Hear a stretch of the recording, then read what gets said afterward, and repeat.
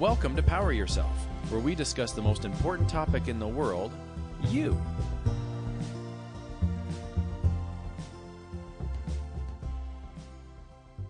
Most of us strive for a life of happiness, peace, joy. We go to a job that we enjoy. We come home to a family that we love. We have friends in our life. But what happens if some or all of that falls apart? What happens if someday you come home and you realize your relationship is going to break up? What if you come to work one day and your boss says, you know what, you're laid off. You're fired. What happens if you get a medical diagnosis and someone in your family is going to die? These are some major stressful things in our lives. And today we're going to discuss exactly that in our stress series. This is the first part of a 3-part series on stress. And with me, as always, is, I don't want to say chess master. No, it's our stress master. We have Jillian Power with us. How are you doing today, Jillian? Oh, I'm doing good, girl. How are you? Awesome. I am so excited about this. You brought up this subject matter. You said, I want to do a stress series. I want to do a 3-part stress series. What was the genesis of this idea? What were the mechanics behind this awesome idea of a 3-part series on stress? Well, I think we all go through huge stress moments in our lives. And I think sometimes it's not decisions that we pick. So sometimes those decisions are forced on us. And to speak from, as we all can experience, it's not the easiest thing to get through. So I kind of tried to start reflecting on how we can give our listeners some tools to be able to get through those. So not just the moment when it happens, like finding out, because that's one piece of it. How to actually make it through to the next day and give yourself the tools to survive for a couple of hours or whatever it is. Because we all know those first crucial moments are really, really hard. So what I wanted to do is I want to talk, being the first episode, about those crucial moments, how to get through those specific moments when you find out about a diagnosis, when you find out about a layoff, when you find out maybe about a split up, one of those situations. And then the second part being, well, what do we do with our life after? How do we frame or reframe this epic event that has just happened into our life, and how do we get back on our feet? And it's funny, you mentioned the stressful things that can happen to us in our lives. Some of them are involuntary, and I think it's important to note some of them are voluntary, which I find fascinating. We do some pre-work for the podcast ahead of time, so we have a little pre-meeting, and you brought up some interesting points about things that are voluntary, like someone might choose to get a new job or change their career. Someone might choose to maybe buy a house for the first time, or move to a different city. Maybe they're attending school or they're starting a new job. Boy, oh boy, is that ever stressful too, even though it's a life change that they themselves have initiated. Well, that's it. It's true. Even though we might want something so bad, it's the initial stages of change. It can be really hard and really overwhelming. So how do you take something, and not even so much when it's something you choose, but let's go back to when it's something we don't choose. How do we take something so crippling, and how do we get through it? And then how do we get through that whole process with hopefully some self-growth? So coming out on the other end, a better version of ourselves after going through this torturous stage. It's a fascinating subject, and I'm looking into deep diving here on this. So can you talk a little bit about how hard change can be when it's not your choice? Let's maybe start off with that. So we'll start off with the involuntary stuff. We're talking about maybe a medical diagnosis that happens, or a breakup in your relationship. It could be a breakup with friends. It could be a job change, an involuntary job change, a change in your health, for example. Can you talk a little bit about the resiliency that you're hoping to build here with these podcasts for those types of changes? Yeah, well, change, first of all, we all get in our comfort zones, and we've talked about that before. But it gets comfortable and, not easy, but a little easier, let's be honest. But when you have to go through a change in your life, it becomes very uncomfortable. In a way, it almost becomes a little bit unstable because it's not familiar to you. So it's really new.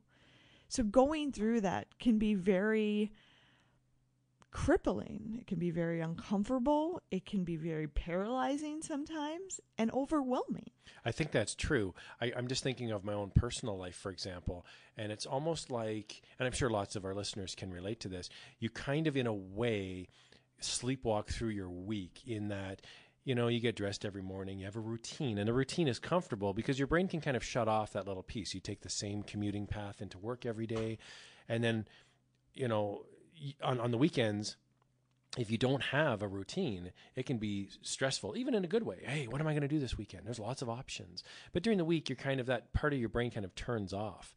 Recently, I went on vacation overseas, and it was amazing to me how the little things that I take for granted every day in my regular life, such as going and getting groceries, or do you know where you're going to sleep that night? All of those are up in the air when you're on vacation. You're traveling to a different hotel. You don't know the language. You don't know where to get food. Everything is exhausting because that comfort, that routine has been usurped by an exciting challenge, but it's a challenge nonetheless. Which causes anxiety for a lot of people. Now, it's funny because when you say anxiety, people are like, oh, no, I don't have it. Or, oh, that's really a bigger thing.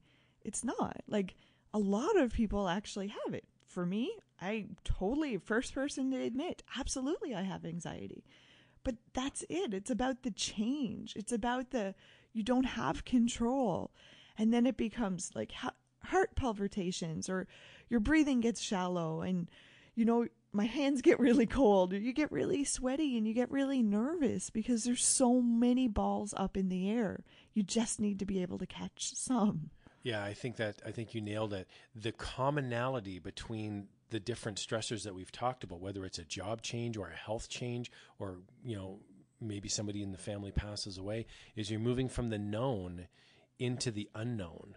And moving from the known into the unknown can really open up a lot of frustration and stress because we're moving from a level of comfort to a level of discomfort, even if it's by choice. Perfectly said. So like I said, I'm really excited about these 3 podcasts that we're going to be working on here. And I know you are too, Jillian. Can you talk a little bit about how you see the 3 podcasts laid out, and specifically how you think this first podcast will be laid out for our listeners? Absolutely. I think maybe the first step, let's go with the immediacy. So in the moment, finding out these big life changes, whether, like we said, it's the death, losing a job, maybe changing a relationship. Let's talk about being able to handle those moments as they happen. Okay, so you're just finding out the news, you're just starting to have the conversation. So in those moments that your whole world is changing, I really want to take this episode to really drill down and maybe give our listeners some tools. How to get through those moments when the news is first heard or your life has just changed, okay? So maybe going through I always like to go back on my dialectical behavioral therapy skills, and we'll talk about that in a second. But those are some skills that we can give our listeners to get through those high stressful moments. That sounds great. So how did you pronounce it? Yeah, dialectical behavioral therapy. Dialectical behavioral therapy, and that's DBT for short. Exactly. And basically all that is balancing opposites. Okay, so it's talking about like accepting and being able to change. That sounds great. Okay. Yeah, so we'll talk about those. I also think it's important to really touch on the stages of grief. So I don't know if you guys know this, but there are 5 stages of grief. They're not necessarily linear, but I think it's something that when big life changes happen, we tend to go through, and not a lot of us really know that they're a thing. So I see the first episode really being those. Now, the second episode, I really want to get more into the long term. How do you help set yourself up for success? Okay, in the midst of all this catastrophic kind of life unraveling moments, how do you structure yourself to succeed? And I think that's going to be a whole episode in itself. So we'll talk about like setting up good habits, maybe putting that structure into your life to help get you through and come out the other end on a positive note. Okay? That sounds great. And then the last one, I think it would be great to maybe get somebody that we know, and maybe we can have a conversation with them about maybe something that they've been through or they've decided to go through, whether it's willing or not, but going through that huge life change and coming out the other side. I think it's always nice to hear a story. Fantastic. So hopefully this 3-part series will be something that speaks to everyone, because I think we've all been in that situation where we're a little bit scared. What would happen if I lost my job? What would happen if I got a medical diagnosis or a scare in my life? And hopefully these will give us some tools so that we can see that coming ahead, and we can say, okay, you know what? I have some resiliency now built into my life. So if this does happen, as tough as it will be, I have the confidence that I can get through it. And Carl, that's it. That's it. And that's the thing, guys. I know we all don't want to go through it. Nobody wants to go through a breakup, okay? Nobody wants to go through a death or job loss, but we're all going to go through these life events. So why not take a second?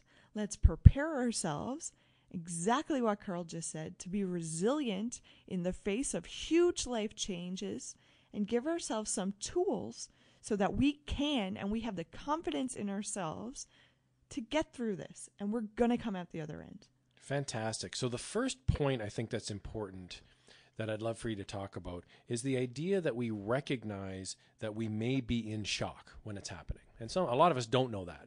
We come home one day going, oh my goodness, I've been laid off. And we might not even be aware that we're in shock. Yeah. So it's technically denial. So Sure. It's the first stage of grief, if you want Sure. to jump there. So it's basically you're not ready to accept it. You could kind of think of it as your brain's not ready to process. So our brains are kind of magnificent.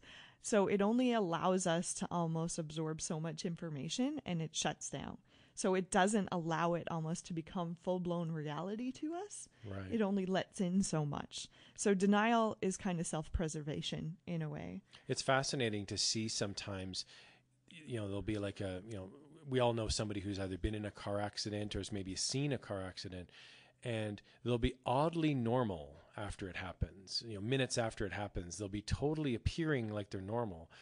And then it might be a day or two later that they have a complete breakdown and they start sobbing uncontrollably, or they see a painting on the wall and they immediately break down, and it's like, whoa. And there's like a delayed reaction there. It's almost like their body is not willing to process it in the moment, that it has to almost have time to see it through. I don't know if that makes sense. It Is that totally what that makes is? sense, Carl. But it's our body's way of kind of comprehending what's happening, but in small doses. So when denial starts to fail, that's when we're actually going to start to absorb what's happening and start to really break it down. Sure. So it's not a good thing or a bad thing. It's just we can be neutral about a lot of this that we're talking about. So we could say it's important to give ourselves time. It might take days, weeks, months, or even years to fully deal with the situation, and that's okay. Yeah, well, you have to think, too, sometimes you're not in a setting where you really want to break down or lose it. Sometimes it's, once again, like going on that self-preservation piece, but sometimes it could be about image. Sometimes it could be about holding yourself together. I know with me, if I'm just about to crack, you can't ask me about my feelings because I'm really trying to, let's say I'm at work and maybe something happened and I maybe got a phone call or something from at home or something like that. And I almost have to detach in a way to be able to get through my workday and then process it when I get home. So it's literally a coping mechanism that our body and our brain has got inside of us, where we can unhinge that piece and choose to not deal with it and act like everything's normal.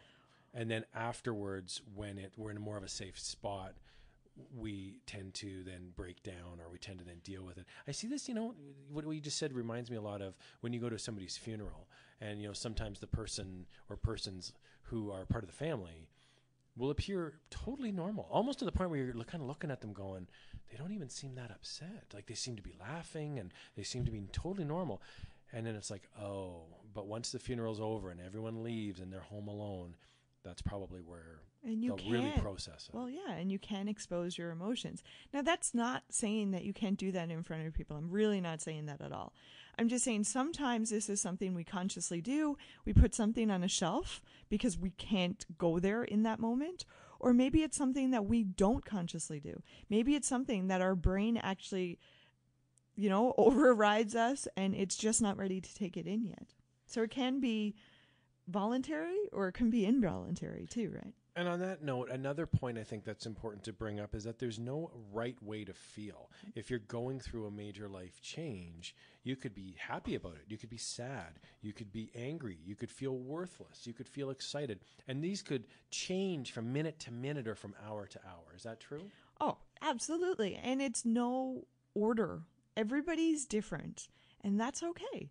Everybody's going to process stuff in a different way. We're going to continue talking about these 5 different stages of grief. We've already touched on denial, but they're not linear.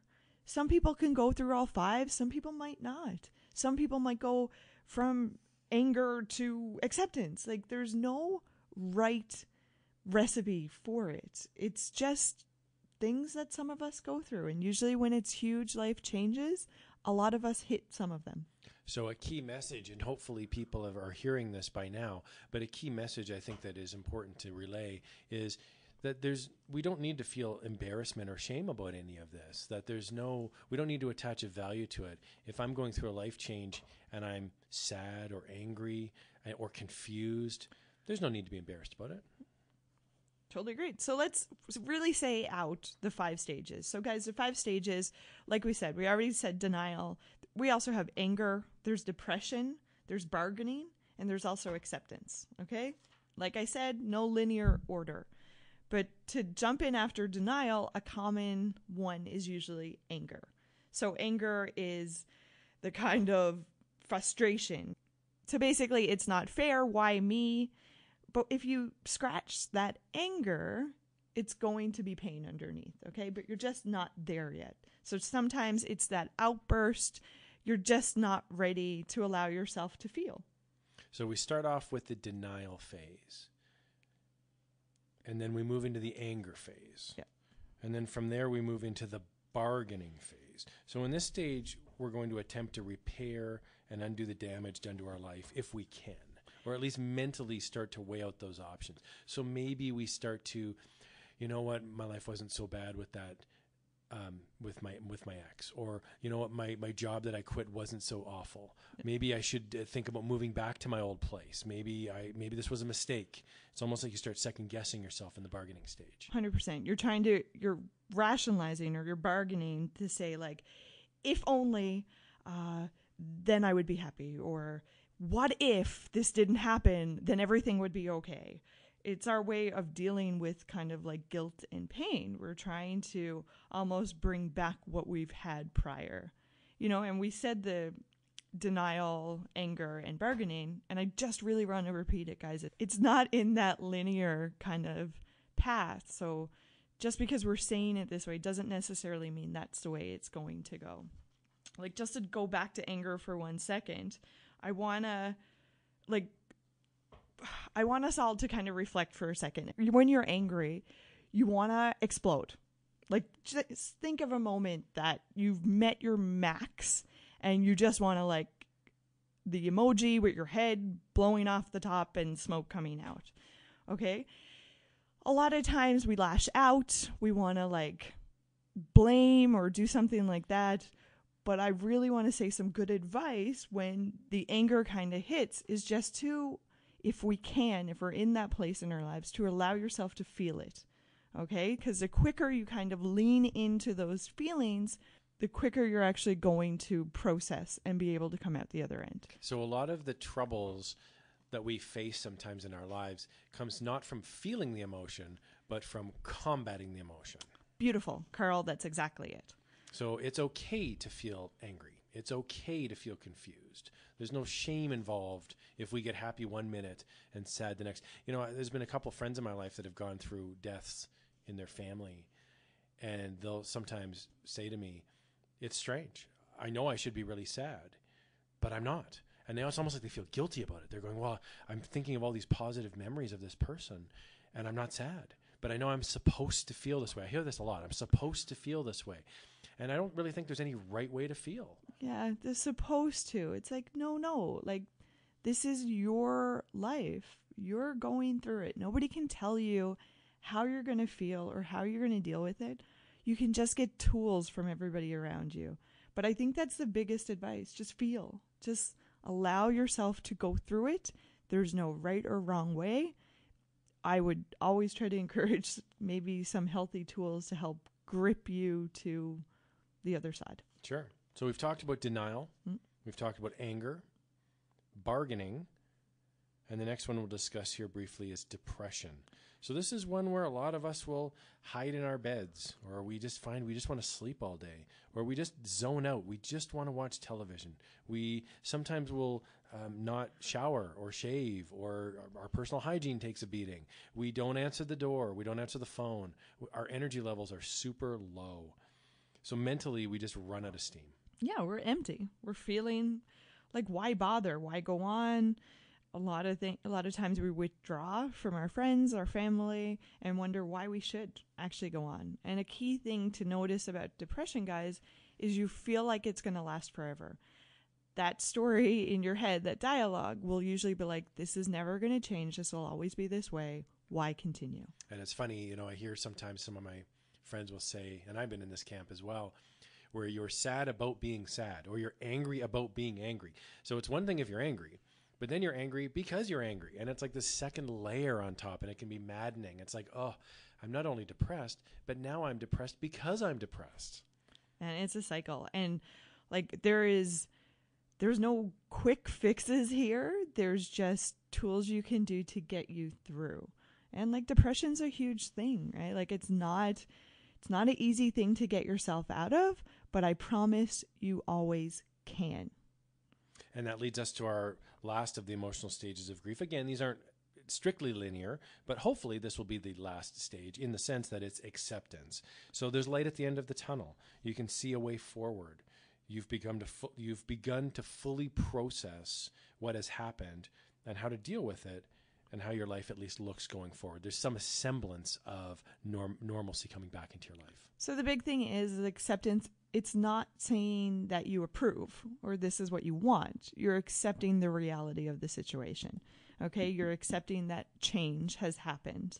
You learn to almost live with it in a way. That's when, the big exhale goes out and you're like, okay, so what next? Life has to go on. You move on, you change, you kind of grow. This is where you evolve. You're able to reflect and move forward. So it's not like you're betraying your life before. It's just a changed life, and now you're learning how to live with it. It's fascinating to me, people on the whole, I think, have such a sense of right and wrong, and it can be years after an event. I know a person, for example, a friend of a friend, who went through a breakup, and 20 years later, he still talks about his ex-wife all the time. And I mean, you kind of just want to shake this guy and go, man, like why are you spending this much time and energy? Now, the ex-wife, for example, I know her, and she's moved on. She's got a whole nother life. She's not thinking about this guy at all. And he's like trapped. It's like a trapped feeling. He's trapped in the past.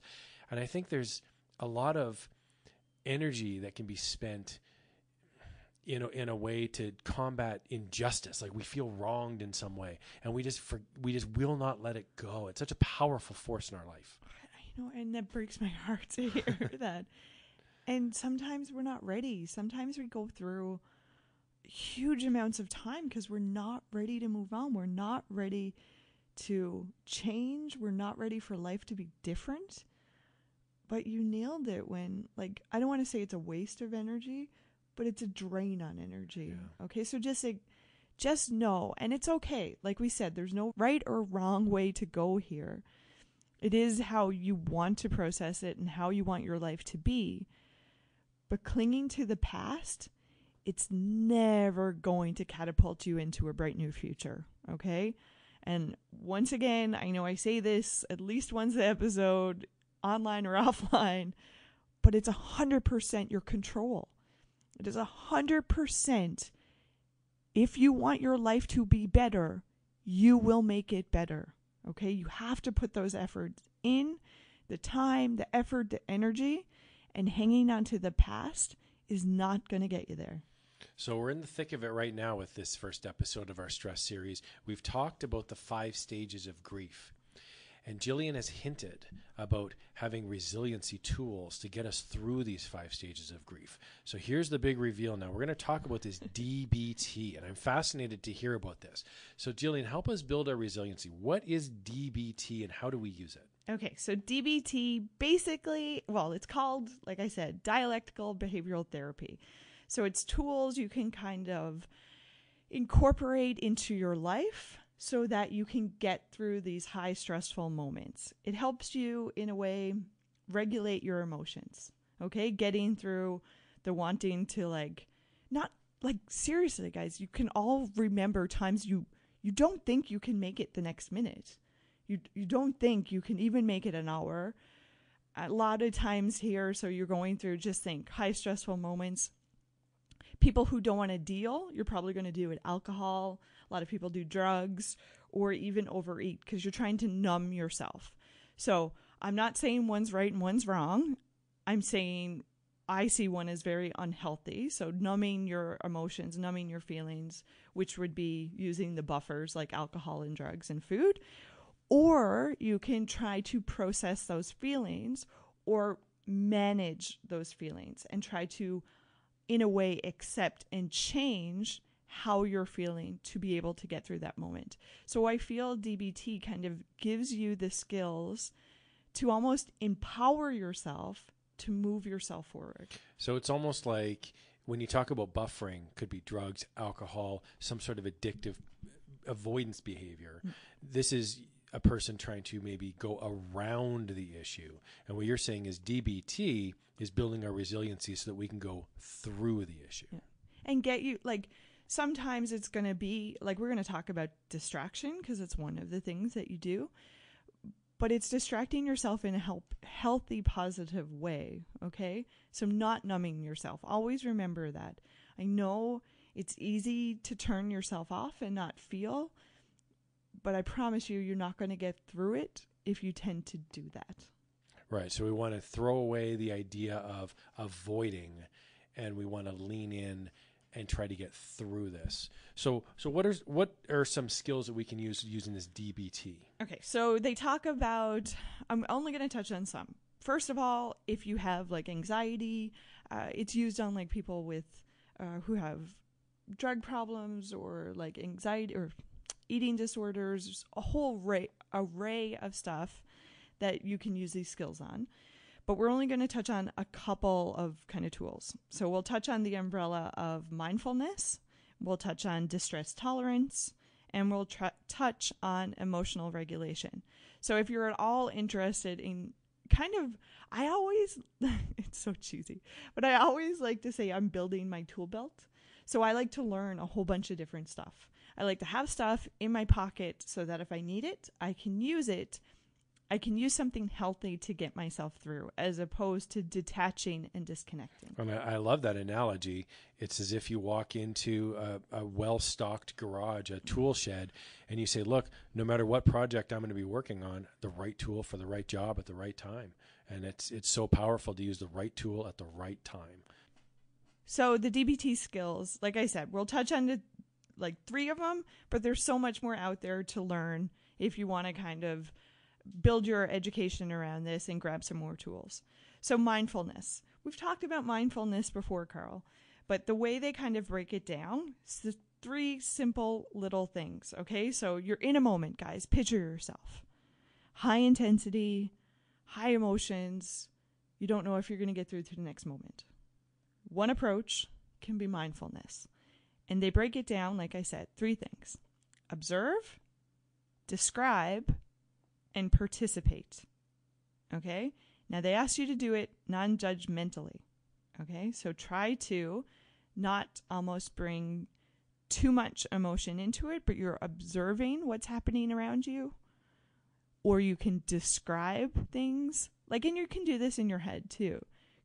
You're trying to breathe through and bring yourself to a little bit of a lower level of emotion. So you're maybe mentally removing the weight of the past and the anxiety of the future, and you're in the moment. So you could be literally, oh my goodness, I just got a bad diagnosis, or I just got laid off from my job. I'm in shock. you could literally go to a park and sit on a park bench and just be in the moment, not think about what happened, not think about what's going to happen, but just experience the present. It's a healthy way almost to detach for a second. So it's a way to get yourself through a high intensity moment and just breathe through it for a second. So what do you say to someone who is listening to this mindfulness piece and they're saying, wait a minute, you're telling me, I'm just playing devil's advocate here. Wait a minute, I just lost my job and you're telling me to go to the park and look at the birds.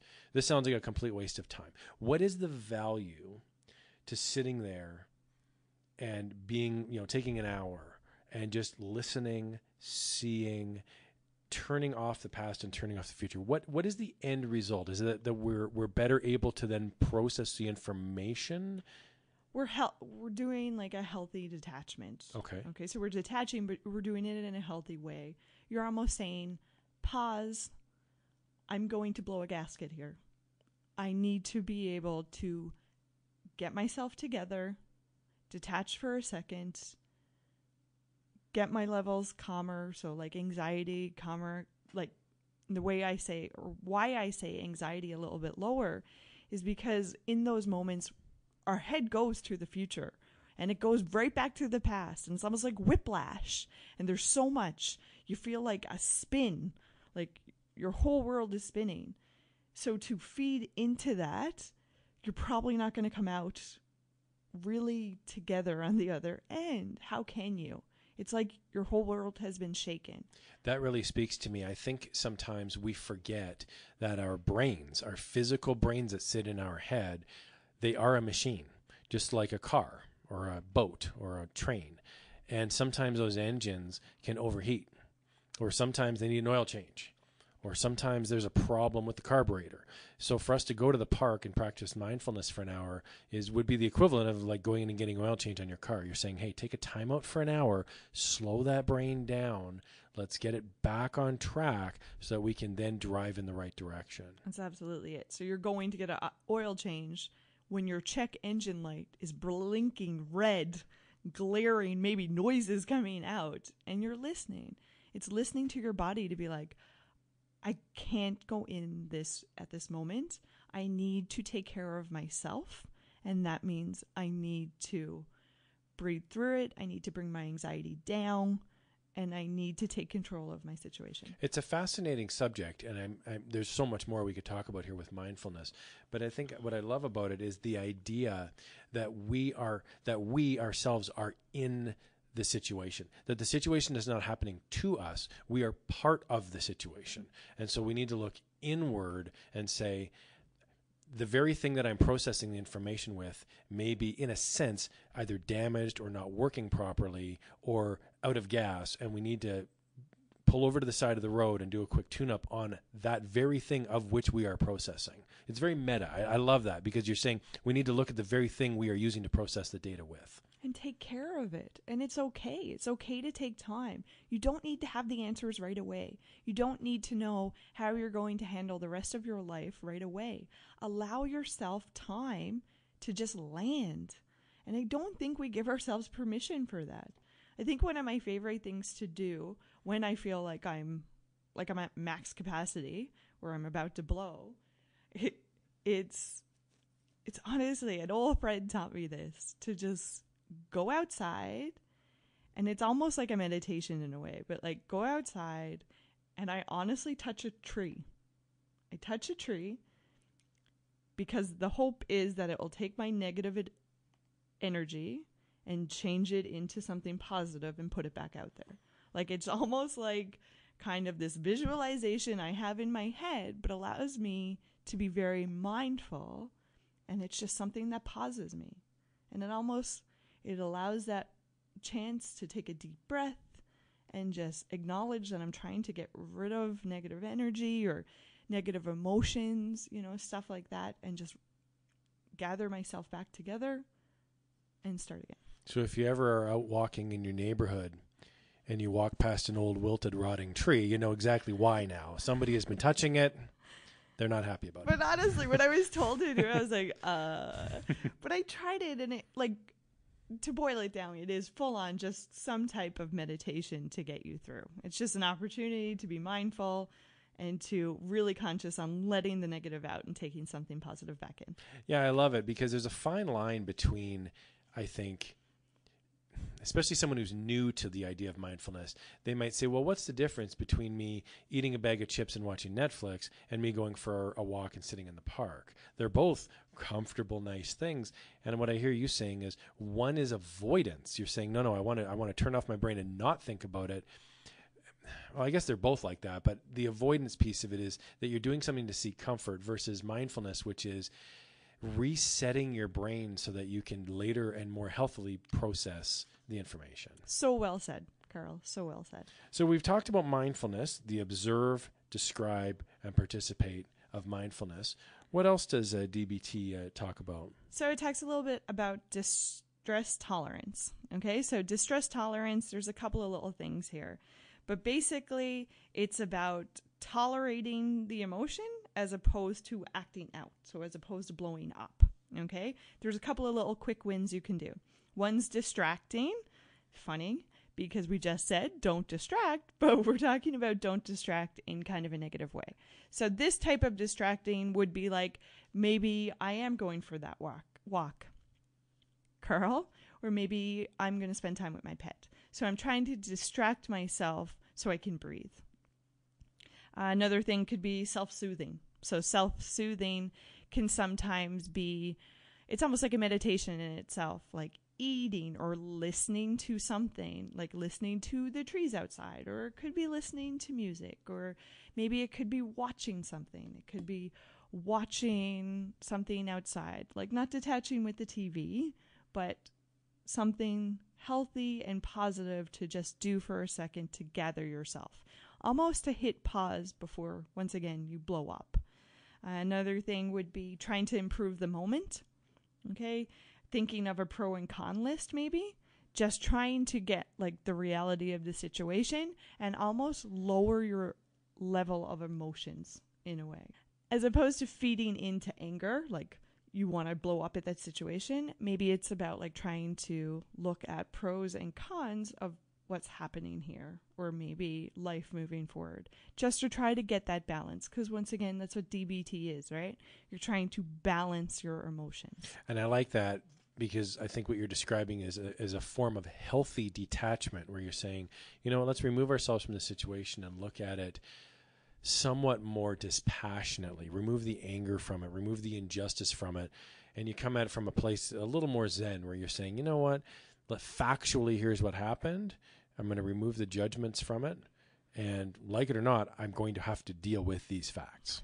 And it's not going to be easy, and maybe it's going to take a long time to get there to be able to be in a place of acceptance. It's just healthy tools to kind of incorporate in your life in those moments to help you get through those crucial events that you think you're just going to blow up. These are ways you can take back control. Another thing would be relaxation or physical exertion. So maybe going for a run. If you feel really, really angry and you don't want to blow up, go for a run. Or maybe go to the gym or go for a hike or a bike or something that's positive like that, but it's going to distract you in a positive way.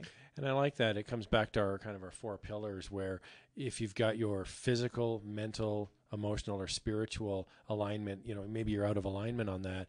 Sometimes exhausting the physical part of it will actually help your mental or your emotional part of it. Sometimes going for a run and you come home and you're all sweaty and tired and you go, man, I feel great. I accomplished something.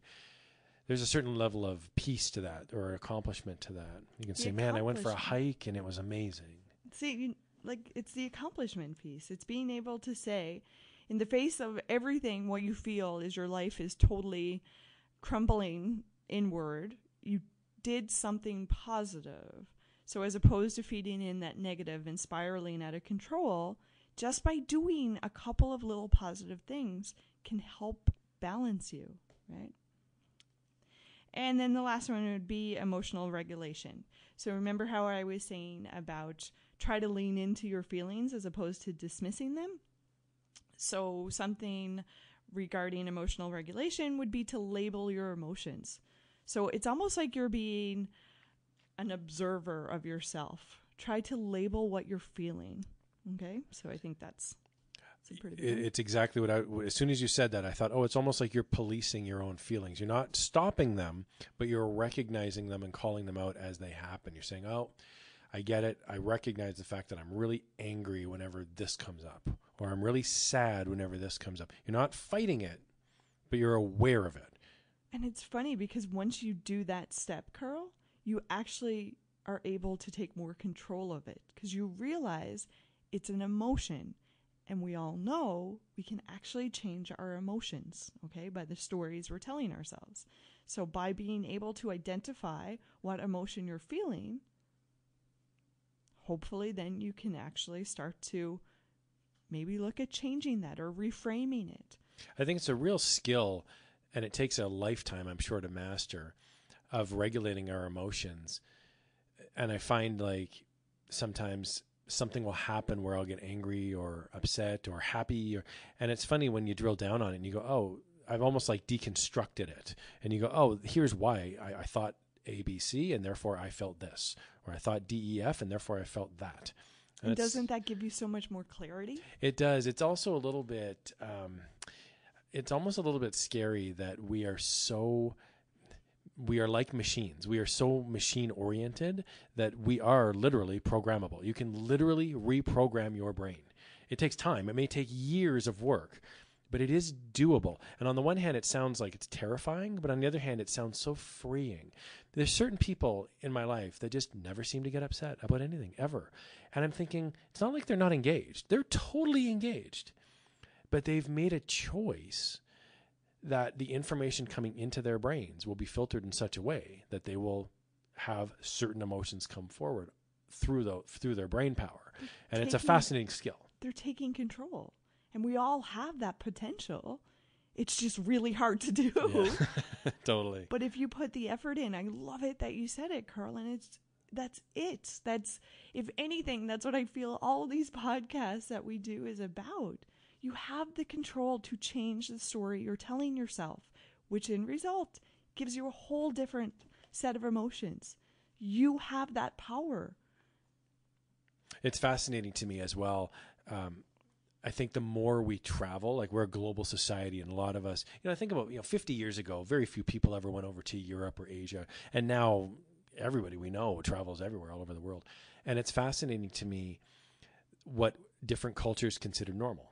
Like if I woke up tomorrow in North Korea, I would be so stressed out and so anxious, and it would be awful. And or maybe that's a bit of an extreme example, but even like a European country, that they would consider it's totally normal life. But if like when they come over to Canada or when they come over to the United States, they're completely stressed out because it's totally not normal. It's not a normal life for them. And it's funny what we consider normal. It's kind of somewhat arbitrary. Like it's normal for us because we've lived here our whole life. So it's funny, what we consider to be very stressful might be someone else's normal life that they've lived for 20 years. I think sometimes the more resilient we get, the more change we can handle. It's just a continuum. Some people have great resiliency. Some people have relatively poor resiliency. So it's not that if you were to think about all the people in the world, how many people in the world lose their parents? Almost everyone at some point in their life will lose their parents. That's something we have in common. Everyone in the entire world. And yet we handle it so differently, culturally, individually, familial, like from a family perspective. I find that fascinating, that there's really no right way to handle the stressors in our lives. You've given us these tools to work on, but every single person is different and every single culture is different as well. And then different tools will work for everybody. And you're going to find your own recipe. But the point is to try to make the conscious effort to use the healthy tools to get yourself through. So leaning into the feeling and trying to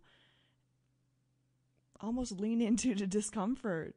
You will get through it. You always get through it. I know the story inside your head says you're not, but you will get through it. Just try to set up healthy tools to kind of get you through to the next moment, and then you'll look back and maybe it's a week later and maybe it's a little bit easier. So there's definitely a lot that we unpacked in this episode today, and I think it might be worth it to even listen to it maybe a second time, especially if you're going through a life event. There's a lot of things to unpack in this episode. So that was episode 1 of our stress series. We invite you to join us for episode 2 here coming up shortly, in which we'll talk about not so much being in the moment of the stressful incident, but working through it afterwards. So that's it for this first episode of our stress series. Now we have a quick ask of our many listeners of this amazing podcast that Jillian has worked so hard to create, and I'm honored to be a part of it. She's indicating to me that it's a we, and that's awesome. We would like you to go on to iTunes. If you listen to this podcast through iTunes, if you can go on and leave a review, that would be amazing. It really helps us with search results. And if you could leave a review on iTunes, that would be so appreciative. We would be so appreciative of that. And the other thing I wanted to mention is if you wanted to go on Facebook and follow us on Facebook, that would be amazing as well. Feel free to leave a comment, ask a question. We would love for you to get involved. Nothing makes us happier than when we get feedback about the podcast. So please, that means a lot to us. Thank you so much for listening. The podcast is free. So what we're asking is if you could pay with a little bit of your time, maybe take 5 minutes, that would be awesome. We would sincerely appreciate that. And on that note, I'm Carl. And I'm Jillian. And we'll talk to you next time on this amazing podcast. Thank you so much for listening.